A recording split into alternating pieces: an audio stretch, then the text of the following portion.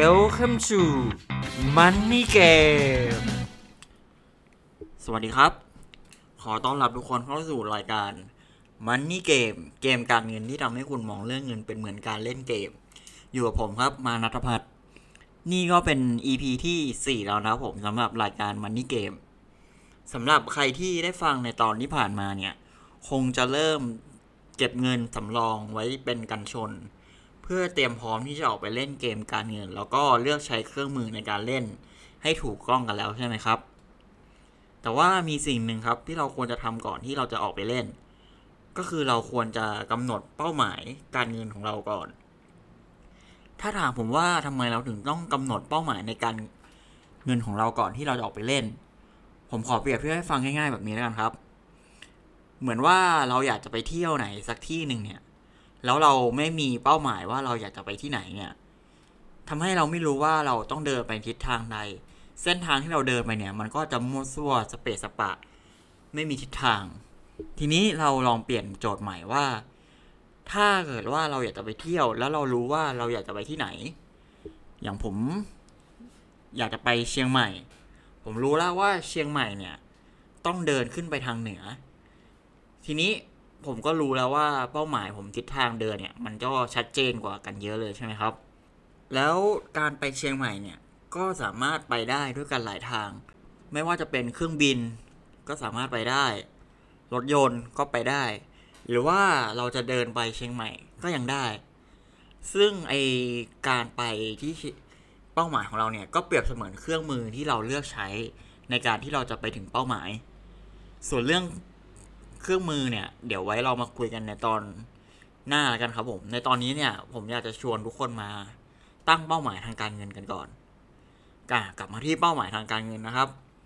เป้าหมายในการเงินเนี่ยแบ่งออกเป็น2ประเภทหลักๆประเภทแรกเนี่ยเป็นเป้าหมายระยะสั้นหรือว่าระยะกลางผมขอรวมเป็นเป้าหมายเดียวเลยแล้วกันนะครับแล้วก็อีกประเภทหนึ่งเนี่ยเรียกว่าเป้าหมายระยะยาวเป้าหมายระยะสั้นหรือระยะกลางเนี่ย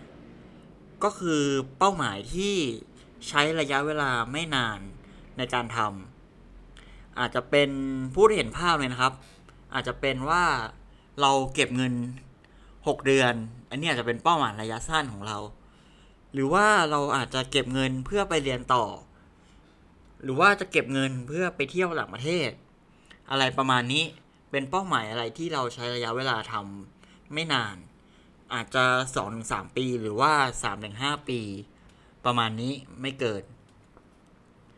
ต่อไปเนี่ยเป็นเป้าหมายระยะยาวอันนี้เป็นเป้าหมายที่เพื่อนๆน้องๆหรือว่าใครที่เพิ่งเริ่มทำงานหรือกำลังเรียนอยู่เนี่ยอาจจะคิดว่าเป้าหมายเนี้ยมันไม่สำคัญแต่ผมอยากจะบอกว่าจริงๆแล้วเป้าหมายเนี้ยเป็นเป้าหมายที่สำคัญที่สุดเลยนะครับสำคัญยิ่งกว่าเป้าหมายระยะสั้นหรือระยะกลางอีกเพราะว่าถ้าเกิดเราทราบถึงเป้าหมายระยะยาวของเราแล้วเนี่ยเราก็จะสามารถวางแผนหรือว่าหาวิธีทำตั้งแต่เนิ่นๆให้เราสามารถประสบความสำเร็จถึงเป้าหมายระยะยาวของเราได้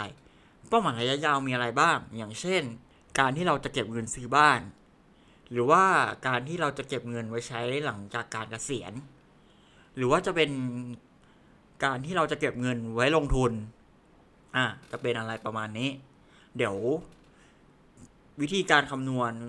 เงินหลังจากการที่เราจะเกษียณเนี่ยจริงๆมันมีสูตรการคำนวณอยู่เดี๋ยวไว้ผมจะมาเล่าให้ฟังใน EP ต่อๆไปแล้วกันครับทีนี้ผมขอสรุปว่าการตั้งเป้าหมายทางการเงินเนี่ยนอกจากจะทำให้เรารู้ทิศทางที่ชัดเจนแล้วเนี่ยจะทำให้เราเนี่ยสามารถวางแผนมีวินัยทางการเงินมากขึ้นรวมถึงจะช่วยให้เป็นแรงกระตุ้นเพื่อให้เราได้ไปถึงเป้าหมายที่เราตั้งไว้แต่ว่าเป้าหมายทุกอย่างเนี่ยก็ต้องอาศัยระยะเวลาแล้วก็วินัยในการทำนะครับผมดังนั้นเนี่ยเราถึงได้มีเครื่องมือหรือว่าเครื่องทุ่นแรงเนี่ยเอาไว้ช่วยให้เราได้ถึงเป้าหมายของเราได้เร็วมากขึ้นซึ่งเครื่องมือเครื่องทุ่นแรงทางการเงินเนี่ยเดี๋ยวไว้เราจะมาลงลึกในตอนต่อไปแล้วกันนะครับในตอนนี้ก็ประมาณนี้เดี๋ยวไว้เราเจอกันในตอนหน้าผมขอให้ทุกคน มีความสุขและประสบความสำเร็จในด้านการเงินสวัสดีครับ